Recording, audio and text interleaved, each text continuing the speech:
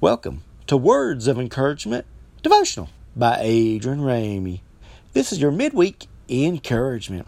As you just listened to our podcast about bless God, about blessing the Lord every day, I want to ask you one question, and I want you to think about this. As you listen to our podcast, if you hadn't listened to podcasts, go back and listen to it and think about this one question.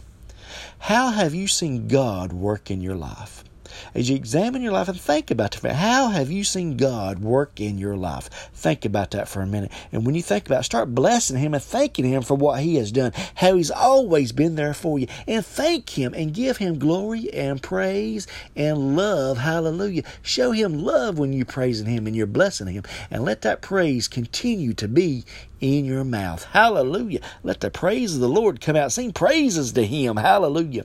Because we have seen God work time after time after time in our lives.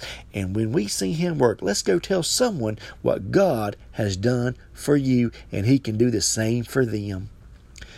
Now let me pray for you. Father, in Jesus' name, I pray who's ever listening right now, touch them and be with them right now, Lord. And we thank you, God, for always being there with us. Thank you, God, for touching us. Thank you, God, for always being there with us, Lord.